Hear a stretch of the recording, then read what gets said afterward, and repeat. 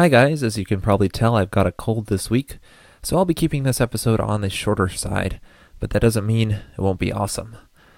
So if you may recall back in episode number 16, which was quite a while ago, I talked about virtual attributes. And if you're unfamiliar with the virtual attributes, I recommend you check out that episode because I consider them to be one of the most fundamental things to learn on improving forms and making things simpler in complex scenarios. So in this episode, I want to go a little bit more in depth in showing you an alternative way to handle virtual attributes in a more complex scenario. We'll start off with a basic blogging application which has many different articles.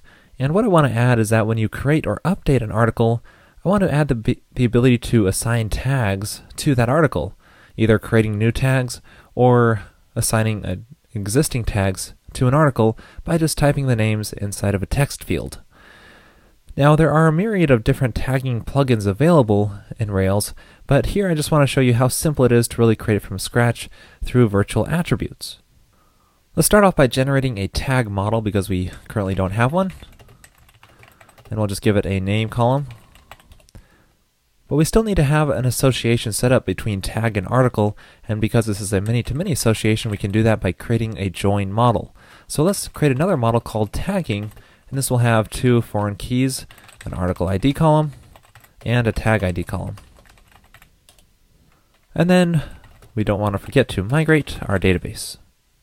And now we need to set up our associations real quick, so tagging belongs to an article and a tag. And a tag has many taggings and has many articles through taggings. And we'll do something similar for article. So it has many taggings and has many tags through article. And let's just add a dependent as destroy here, so that when we delete an article or a tag, it removes that join model association. And now for the fun part, time to add a form field here for assigning which tags are associated with this article through a simple text field. Now because we're converting text to an association, we'll need to use a virtual attribute to do this in the cleanest way. So here's what the form view looks like for that article.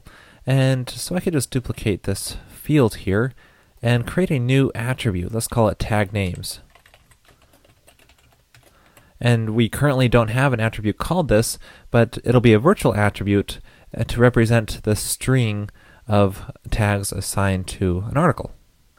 Now inside of our article model, we need to create that attribute.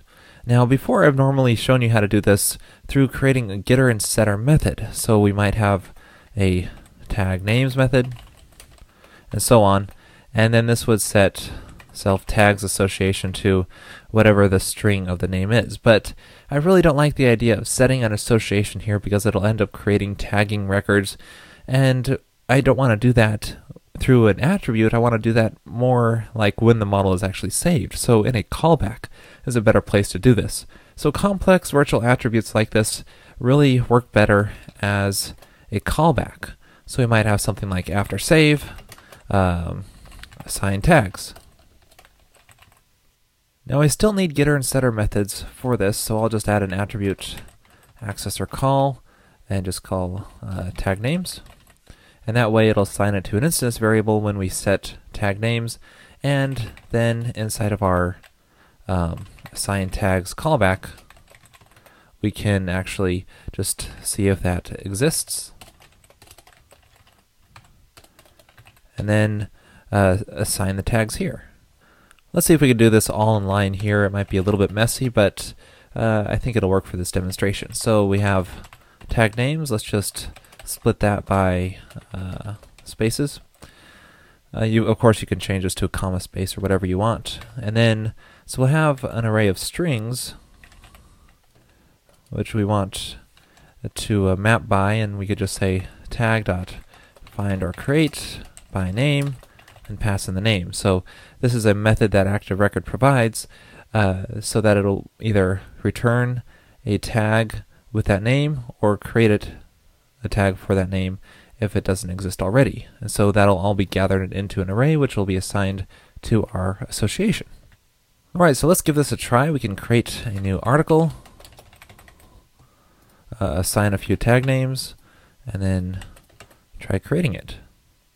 Successfully created.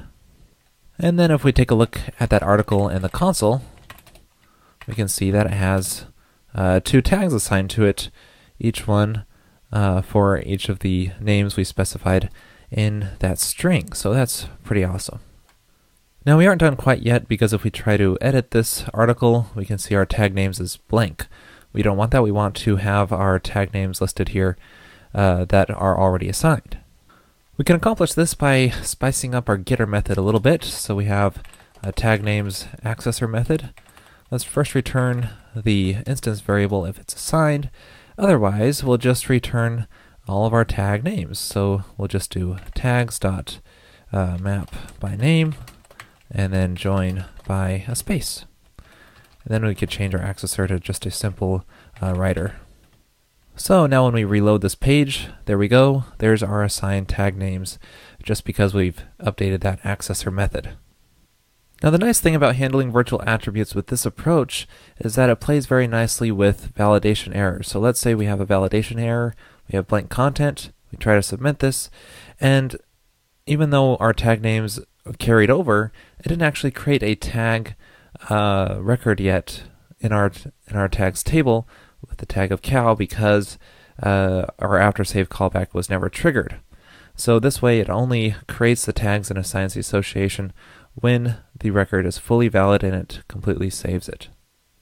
So I hope you found this episode helpful and offering a different way on creating a virtual attribute. If you aren't using virtual attributes already, I highly encourage you to just give it a try. I know I use them in every Rails application I do. There always seems to be a need for creating a complex scenario in forms where I'm actually doing a lot more under the hood than just simply assigning a column to a database. Sponsored in part by Scrummed, a simple project management tool for agile teams. Create user stories and view charts to see your current project status in real time. For a free 30-day trial, visit scrummed.com. Also sponsored by RubyMine, a Rails IDE from JetBrains. It provides smart code completion, Rails refactorings, version control integration, and more. For a free 30-day trial, visit jetbrains.com/Ruby.